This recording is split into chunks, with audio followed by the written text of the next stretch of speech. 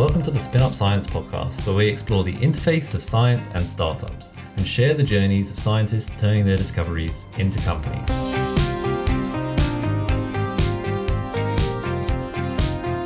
Today's episode is recorded live from an interview at one of our Spin Up Society events. If you'd like to join us at a future live event, you can sign up on our website. But let's get straight into it. Today, we have with us a longtime friend of Spin Up Science, Dr. Sofia Ferreira Gonzalez, who, as a little bit of background on Sofia, did her PhD and her postdoc at the Centre for Regenerative Medicine at the University of Edinburgh.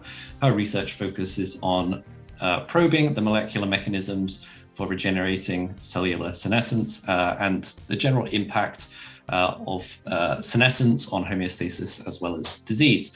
Sofia, as of September 2021, is also now the CEO and co-founder of Sensibile, a company that is producing a non-invasive biomedical device aiming to revolutionize liver organ transplantation. So yeah, essentially that was me. Thank you very much for the introduction, Ben. I have to say, my background, I originally come from Spain, where I did my undergrad in biomedical sciences, something completely unrelated to what I'm doing right now.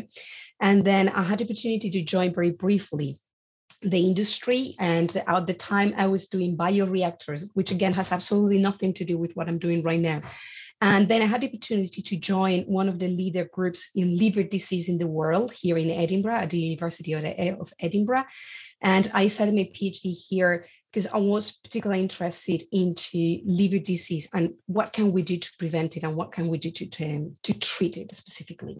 And we came out with this idea a couple of years ago of trying to improve the outcomes after liver transplantation. And I'm going to give you an overview of why liver transplantation, because when people think about disease, they're probably thinking about, cardiac disease, lung disease, COVID in these times, but they don't realize that liver disease has a huge impact in the population nowadays. And that's what we're trying to tackle. So I'm going to show you Sensibile and what are we trying to do with this. So as a background, I would just like to show you that every day, more than 40 people die in the UK from liver disease. And this has increased very steadily over the last decades. And you can see that in comparison with other diseases like diabetes or cancer, where in the early 70s, they started with these heavily advertisement campaigns to prevent these diseases. This doesn't happen in liver. And as a consequence, we see that this has increased over 400% with the death rates in the last years. And this, of course, has to do with alcohol, but people do not realize that most of the cases have to do with a very poor dietary habits, which are very common, unfortunately, in the countries where we live. And the consequence of this is that people do not think of liver disease as a progressive disease. And the reality is that the damage will accumulate over the course of the years up to the point where there is no therapeutic options. These patients will have no other options than a liver transplantation. And of course, don't get me wrong, this is a life-saving procedure. It's absolutely fantastic. But we can't really, the transplant surgeons, they do have no way to address how good a liver looks like prior to transplantation. So they essentially fly in solo before the transplant. And the main problem is that you may be thinking about rejection or something similar, but the reality is that up to 30% of the transplanted liver patients end up developing biliary complications. And the problem is that in the biliary complications, all the structure of the biliary tract within the liver is destroyed. And when that happens, the entire graft goes to the bin, and these patients need a second transplant. So this is the biliary tract within the liver. You're probably not very familiarized, but in the lab, we explore in detail all the relationships between the different cells in homeostasis and in disease. And we particularly focus in these green areas, green pipes here, that are essentially the pipes, the group of pipes that gets all the bile produced by the liver and delivers into your duodenum to help you with the absorption of nutrients. And again, the problem is that when you do this liver transplantation and the patients end up developing biliary complications, the transplant surgeons have to repeat everything again. So essentially it's a nightmare for them. They need to repeat everything for a change of living. And there's nothing at the moment that allowed these transplant surgeons all over the world to define what is the quality of the liver before transplantation, what is the likeliness, what is the risk of a certain donor liver to develop biliary complications after the transplant. And again, just to give a little bit more of the scenario for these, one transplant costs approximately 60K in the UK. It can cost more than 700K in USA per transplant. And you have to take into account that in the worst case scenario, these patients will undergo through 2 transplants. And obviously that increases the post-operative cost in more than 54%. And it doubles the length of the stay in the hospital. So it's no good for the patients, obviously, but it's no good for the transplant. It's no good for the healthcare system overall. And with this idea in mind, that there's a clear problem here. We decided we had this very crazy idea, and we said that our surgeons, we actually had a PhD student in our lab who comes from a clinical background. She is an amazing transplant surgeon who came from Innsbruck, one of the main centers in Europe transplanting livers. And we had the opportunity to talk to her. And through her and the different team here in Edinburgh and in Innsbruck as well, we got the opportunity to get our hands in liver samples and in bile samples of livers, everything prior to transplantation. So the idea was to compare prior to transplantation, during the procedure of the procurement of all the organs, the bile from livers that later underwent a very successful transplant, or those livers that later developed biliary complications. And with this, we went back to the lab and we did an entire protein profile to define this biosignature that you can see here on the right. So these are hits, these are protein markers that are exclusively expressed, exclusively present in those livers that later develop biliary complications. So we now have a way to define what makes a liver more prone to develop biliary complications after the transplant. We can detect this biosignature before doing anything else. So essentially what we want to do with these, and following the path of several other biomarkers that we have used in the lab and in collaboration with the biosensor experts at the university, we want to use this biosignature to develop something like you can see here in the middle. This is an electric impedance system. In each of these different dots, essentially what we put is one of the markers. We won't use all these markers. We will only use the relevant ones from a biological point of view. And essentially, this is connected later to a microfluidic system and potential step that you can see here on the right, this black thingy here. And essentially, that allows us to identify the presence or the absence of these particular markers in the samples of bile. And the idea of this is to be able to, again, detect these markers prior to transplantation and be able to tell the transplant surgeon this liver has a very high probability of biliary complications or a low probability of developing problems later. And with this in mind, we essentially want to provide informed decision for the surgeons to be able to decide what to do with that liver later, either completely stop and not transplant the liver because it's not worth it and it's going to give you more troubles after transplantation, or maybe implement early therapies in case that you need to transplant the liver no matter what, but you can still monitor the patient very closely before any trouble arises, because that's normally when you can't do anything at all. That's way too late to do any therapeutic interventions. So that was a really kind of in-depth run through of how you came up with the idea and where it's kind of going. Can you talk to me a little bit about where you are at the moment, trying to kind of work out how best to take it into the marketplace, whether it's spin out companies, whether it's licensing opportunities, kind of what are you thinking at the moment? So we have had the opportunity, and partially was thanks to the spin-up course as well, and through the IQ process, we had the opportunity to explore the marketing, to take an overview, a good look of how the market looks like, where will it be more convenient to deploy whatever we're planning to do. And especially our idea was to engage with the customers to understand essentially what were their needs and how to move this forward. So at the moment, we're still building our prototype. We are still rooted into an academic background. So we're trying to explore other ideas on the diversification options for this particular project, but we are trying to actively seek funding to build our prototype. At what kind of point did you realize that you maybe had something that had some kind of commercial potential? Like when was that kind of spark moment, if you do remember it? I actually had the opportunity to go and check with our transplant surgeon in the lab to go and check a liver transplant, an entire liver transplant, and I didn't faint, I have to say. So I was there in the middle of the rush. These are very dynamic people, they're very focused. They're absolutely incredible people, and then you realize that they basically the flying solo, they have nothing, absolutely nothing to define what is the quality of the liver. They have been essentially performing the same type of procedure for transplant, for liver transplant, since the last 30 years. So we identified a problem here for them. And by being able to articulate the ideas, to speak to them, to receive their input, we realized that there was really a blank area to explore in here. And then we realized, okay, but I mean, there's a point in which you work from academia, and basically we publish the papers, we publish our results, and that's everything we do. And then we forget about the stories. And then realize, okay, this is not going to help them. This is not going to ultimately, help them, help the surgeons, help the patients. We need to somehow move this forward.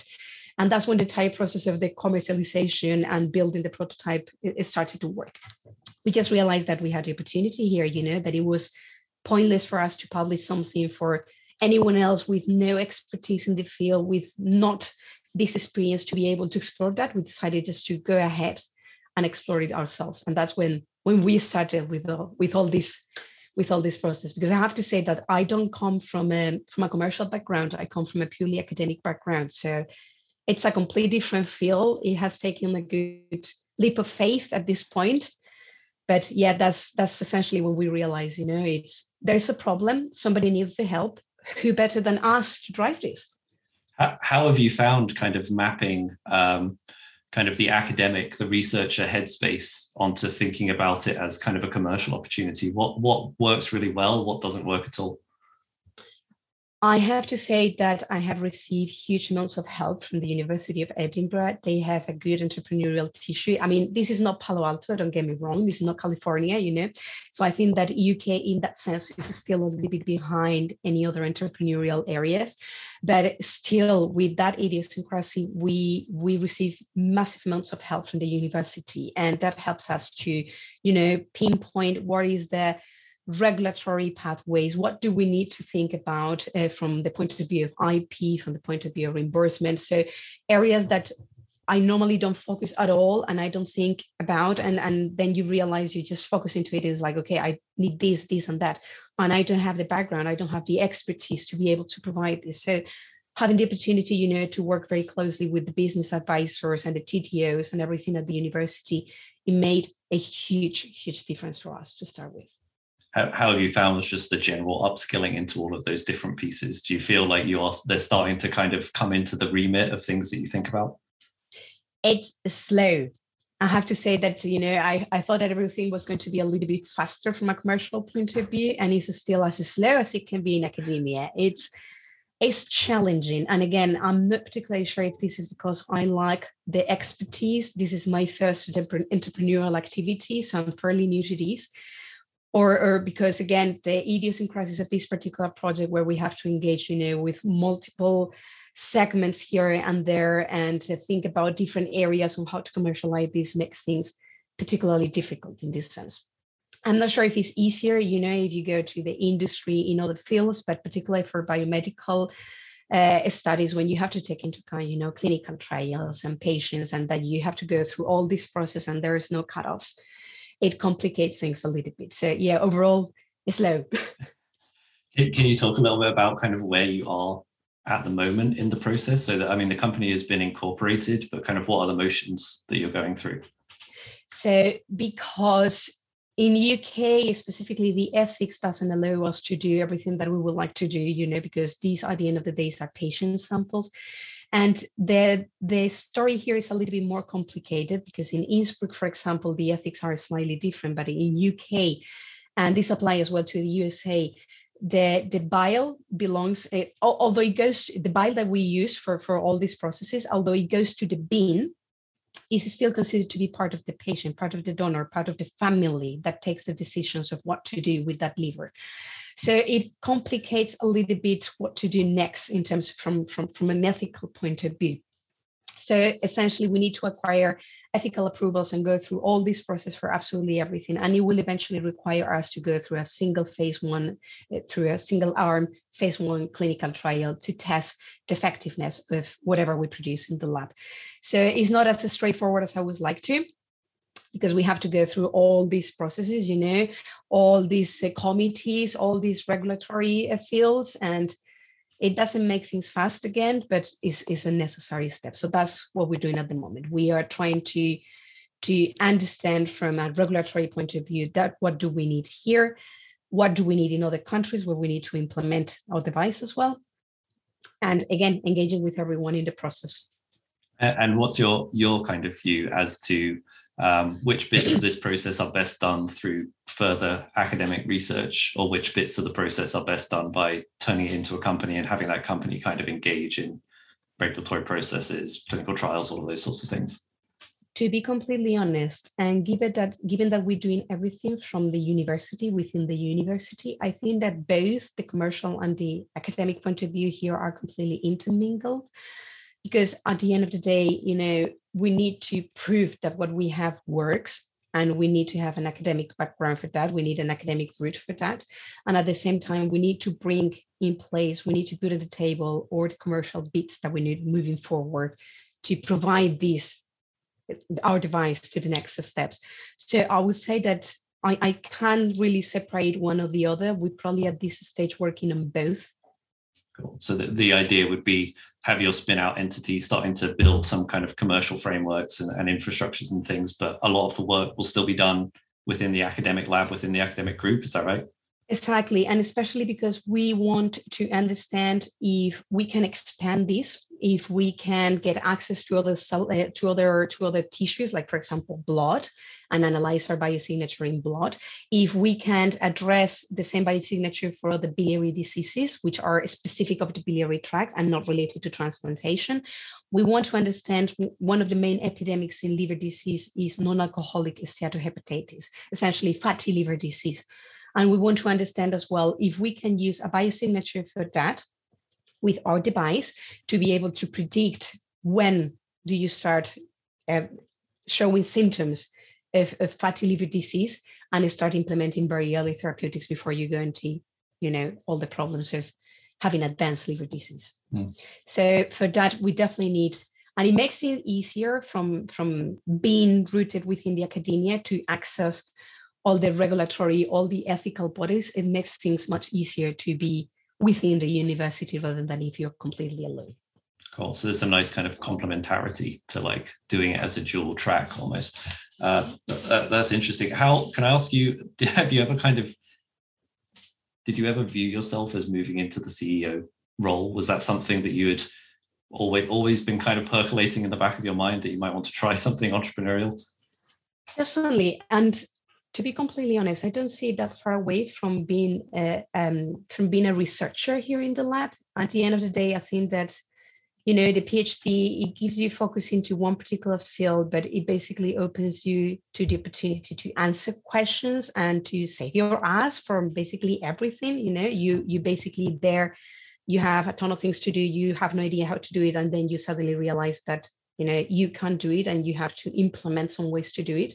And in that sense, I believe that, the commercial experience and the researcher experience are not much different. It's basically finding ways to move things forward. So, in that sense, I wouldn't mind definitely being the CEO of the company, and I can foresee, how to continue exploring my academic interests within a company if we aim to grow within the next years. So, yeah. How did you? What were your kind of first steps, I guess, when you started to realize that there was something commercially interesting here? Like, how did you go about assembling momentum, I guess? Like, how did you actually start things happening? That's a very interesting question. 2 years ago, we only had this idea, and we saw the first opportunity to get some money to fund the first proteomic analysis to analyze this biosignature, to get the samples, et cetera. But we didn't know exactly where to start. So with this idea in mind, I basically went to apply for this particular competition. It was an internal competition at the University of Edinburgh at that time. And I thought, okay, this is just a silly idea. This is never going to happen. I was pregnant with my second child at that time. So I thought, okay, the timing might not be the best, but come on, this is going to never happen, so let's go for it. Let's see. It's good training in any case. You learn how to articulate your ideas and everything.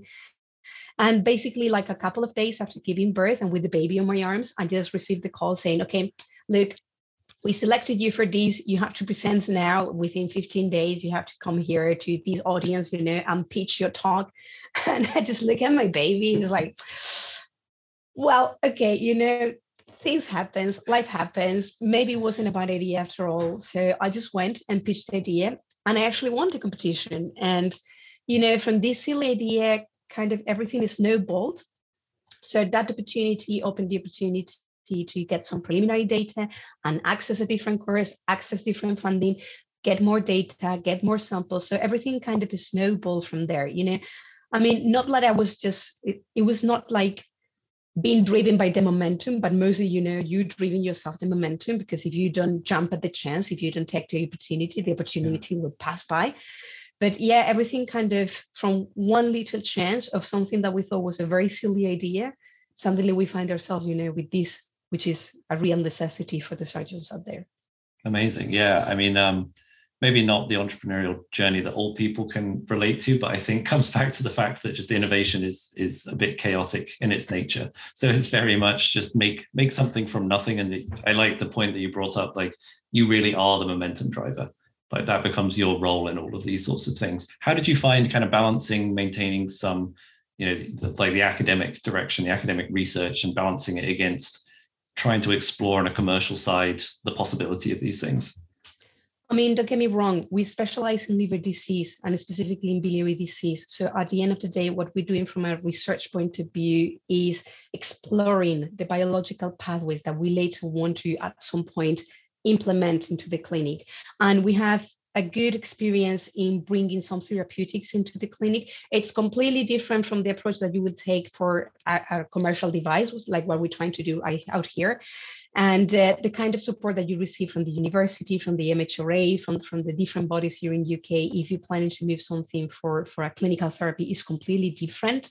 So you get much more support. We are a really consolidated group, with a big wig on top in the building. So in that sense, we have good experience on how to move things to the clinic. Said that, moving a device, this is completely different from us.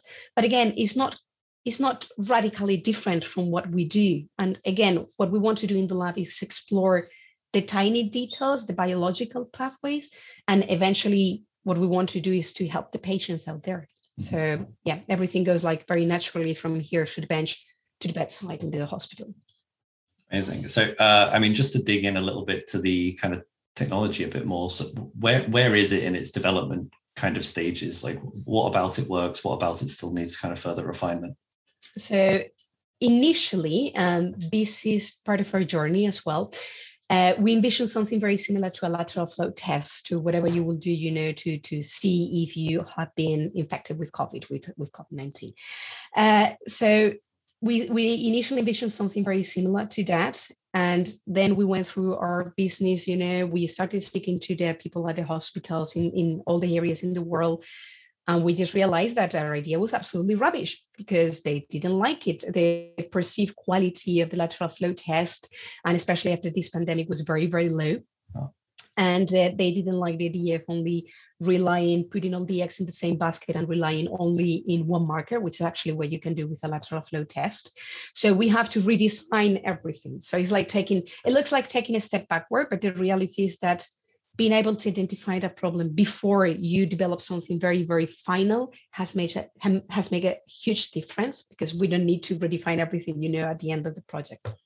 So said that, we are not back to square zero, but we are a little bit behind where we would like to be. But again, with the idea that what we will produce here will be a final thing, or will be the final product to go into the market. So in that sense, we would probably be again around a TRL of around 4. We have the validated antibodies, we have a validated biosignature, but we need to redefine which market we'll go into. It's absolutely a process. How did you, I think this question comes up quite a lot, so I will preempt asking it so that I get credit for asking it. But how did you go about kind of recruiting support around you to actually help you with this process? Like what did that exactly look like? Who did you lean on? Where did you find those people? Because that's often kind of one of the bits that I think makes the uphill battle feel much harder than it otherwise maybe is. Oftentimes you're doing it alone. So how did you find those people to support you? It takes a village. at the end of the day, this is about teamwork, and I wouldn't be able to do this by myself because, again, I have no idea on how the hospitals operate, and this will have been completely impossible without speaking to the surgeons. And we were very lucky in that sense because we have a transplant surgeon in our team already in the lab doing a PhD. And again, she's absolutely amazing. We had the opportunity to speak in detail about what they do and what their needs are. And again, my PI, my boss at the university, he is rooted within the hospital as well. So he still practices within the clinical scenario. So in that sense, that opened up the opportunity to speak with the surgeons, with all the people, in the hospital, with all the insurance companies, to regulatory funding bodies, everything. And the first step was actually through this PhD student. She came from Innsbruck, and she put me in contact she's very fast. She likes to do things like super proactive, super fast. And she put me in contact with the people in Innsbruck. And they thought that was a good idea, and they, in a very fast pace, they engage with everything to be able to build the ethics approval and send the first samples. And that's how everything started. And from them, we have been able to do exactly the same with other groups, including Italy, for example. We in the process of doing exactly the same here in UK. And again, I mean, it takes a village, but it started from a very small point, from a very good connection, with a deep understand of what happens into the clinical practice and in the transplant setting, and everything kind of is snowballed from there. And again, because the University of Edinburgh is particularly interested in promoting any commercial activities within the university, we had the opportunity to get the advice from a commercial champion, from the TTO as well. So we have an entire team back there thinking about, the commercial opportunities and the IP and how to move this forward from a point of view that we don't normally consider from an academic background. Amazing. I mean, I guess kind of the takeaway from, or what would be the takeaway from your kind of experience, how you go about growing that network? Like, what are people's kind of general responses when you come to them propositioning a new, hope interesting idea to them, and how do you go about kind of bringing them on side and getting them hopefully to do a bit of work on your behalf? I talk a lot. That's probably, not that bad in this case, in this scenario. It's a process of growing as well, because the first time that I pitched the idea, the first time that I tried to articulate what we were trying to do, what was the scenario, it's completely different from what I can do right now. So it takes an entire process. And to be completely honest, most of the time, when you listen to people, when you realize the problems that they have, they are superb. They always try to help, and especially since you say, that at the end of the day, this is putting more work in people that is already very, very busy transplanting livers, helping human beings out there. But still, it has been, the response has been absolutely amazing. Everyone is really willing to collaborate. And I think that, this is because they realize that at the end of the day, what we're trying to do is to help the patients, to help them as well. And why not, because at the end of the day, we may be the next big thing out there. So if you can be part of that, that's very exciting as well. Yeah, absolutely. I guess kind of tangentially related to those points, like, how do you see your role within this activity kind of progressing and changing? As things go forward. So I'm a little bit the girl for everything right now. Again, with all the massive support from all the collaborators, from my PhD student, from all the commercial team within the university. And at the moment, basically, what we're trying to do is get more funding, especially from an academic point of view, to explore these diversification options that I was mentioning before. So I'm basically the one dealing with that. And at the same time, at this point, I see myself as well as the CEO of the company, mostly because I don't want to let go. At this point, I become very, very emotionally invested into this story. But yeah, we still need to define how the next opportunities in the future will show and then take decisions. But at the moment, I see myself driving the business side forward. Was that right? Yeah, exactly. Yeah. What do you think the next steps are in terms of like the business side? Like, are you talking to investors and trying to raise investment at the moment? Exactly. So there's two different things. Our regulatory pathway is a little bit complicated because we focus into two very different areas. So one is the UK with its regulations and everything, and the other one is the USA, where the regulatory and the reimbursement pathways are completely different to what we used in here. So that complicates slightly the panorama, the scenario. So essentially, the first thing is to engage with people that is able to drive us through that entire process. For example, here in UK, that's driven through the Catapult UK medical devices, who essentially on your behalf will put interesting projects forward for MHRA approval. And once that you have that, you can test the efficiency, you can test the efficacy, you can test the sensitivity of whatever you build at point of care, so directly into the hospital. So that's going to be your first step. Of course, from an academic point of view, we would like to include more samples. We would like to include minority groups. We would like to do plenty of different things. But thinking from a commercial point of view, once that we have settled the regulatory pathways, obviously the IP will go after that. We have already engaged with the university to produce a patent from this. We haven't still go through the entire process because that once that you patent, the clock starts ticking. So we're trying to wait as much as possible for that. And at the same time, we're trying to engage, again, from a commercial point of view, to bring early VCs into this story to be able to make sure that we move towards the next steps. Oh, and how have you found kind of the reaction, I guess, from those early stage investors? Like, what are the probing questions that they are asking? It has been very, very interesting, I have to say. We come from academia. We're very used to very technical questions, to grinding you, to the bottom, just to see exactly what are you doing and how can you improve it. And then suddenly you realize that they don't care at all about the techniques. They don't care at all about how do you do it? What is the background of the model? How are you planning to do it? They just don't care about that. They care about, what is the impact that you're going to make? Who are you? And I have the impression that most of the time they care most about you and your potential rather than the device itself. Mm-hmm. That's my general impression. So it's, again, very, very different from academia. Yeah, interesting, isn't it? So I mean, in terms of timelines, what do you think the next 18 months hold, and what are the kind of major challenges that you think are coming your way?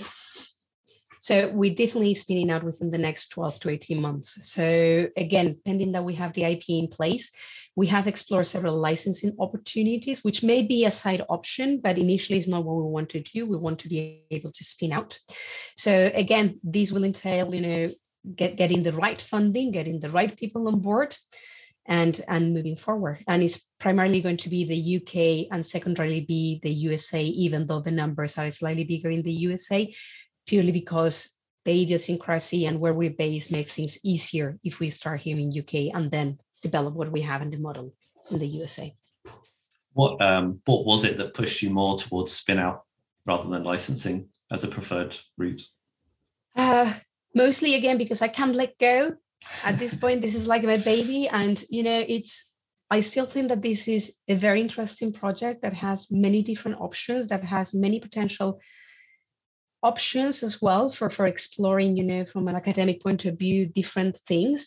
And especially because I come from a very translational background, I want to be able to provide the people out there with some solutions, not something that remains just in the academic realm where it has no real life application. So in that sense, I want to be the person driving it. I don't want to be just a part of it or just dropping the entire thing and dropping the ball to the next one. No, I want to be the one driving this entire story. Great. Yeah, you want to see it kind of go to the natural conclusion of where the research actually can provide ultimate benefit.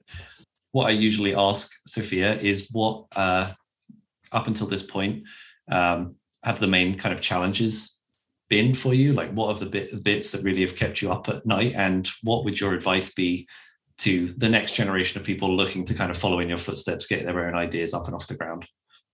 Okay, I'm going to be completely honest. From a technical point of view, that's not really keeping me up at night, because you find one way or another to fix things. At the beginning of the process, and again, it has been an entire journey, the thing that mainly kept myself up at night was thinking that people was investing, and they were investing a good amount of money into the project. And this was high risk. We didn't know if this was going to work. We didn't know if we were even going to be able to analyze vial samples. We had no idea if we could progress with this. And somebody very wise just told me, everything is high risk, and you just take the opportunity. And these people know that is high risk, and if there's nothing that came out of this, still you will have gained insight and ideas on how to do things, and you will get significant piece of data that somebody else maybe find useful for the future. So it's risky, and everyone knows that it's risky, but still, it gives me thinking, what happens if I don't find anything? What happens if I don't manage to move this towards the clinic? What happens if at some point, and that's life as well. But it took me a while to go through that feeling, it's probably as well part of imposter syndrome, and realizing, that you can overcome that, and that you need to go there and fight for what you believe and you want to do. What was kind of the key piece of advice you would give then to like how to embolden people into action? Like what do they need to keep in the back of their minds? I mean, again, and I thought from the very beginning that this was a completely worthless idea. And the reality is that you never know. I would say you need to speak to people. You need to get out there, and you need to be able to, to express what you're planning to do, what your idea is. And maybe you have the best idea in the world, but then you go and talk to the people and you realize that somebody is using something different and it doesn't really, work at all. So you definitely need to, you need to talk to people. I would say that that's my main advice. You need to go out there, talk to the relevant people, and see if this is really useful or not. And then just surround yourself with people that truly believe in your project as well. If you get people that don't believe in what you're doing, that's going to be a handbag, So yeah, because again, I have no idea, I have no idea from regulations. At the beginning of this process, I have no idea how to move things towards a clinical trial. And then you start talking to people, and they may not be the best ones to describe your data, but they may point to another person, and then that person may point to, and then the avenues open, the opportunities open, and you find yourself with a path. So yeah, I would say talk a lot, but I'm very Spanish again, so it may not be for everyone. There are exciting times ahead for Sophia and the rest of her team as they embark on the next step in their journey of taking their device through clinical trials to transform the transplantation landscape. We wish them absolutely every success. Thank you for listening to this conversation with Dr. Sophia Varela-Gonzalez, CEO of Sensibile. I'm Dr. Ben Miles, and you've been listening to the Spin Up Science podcast. See you next time.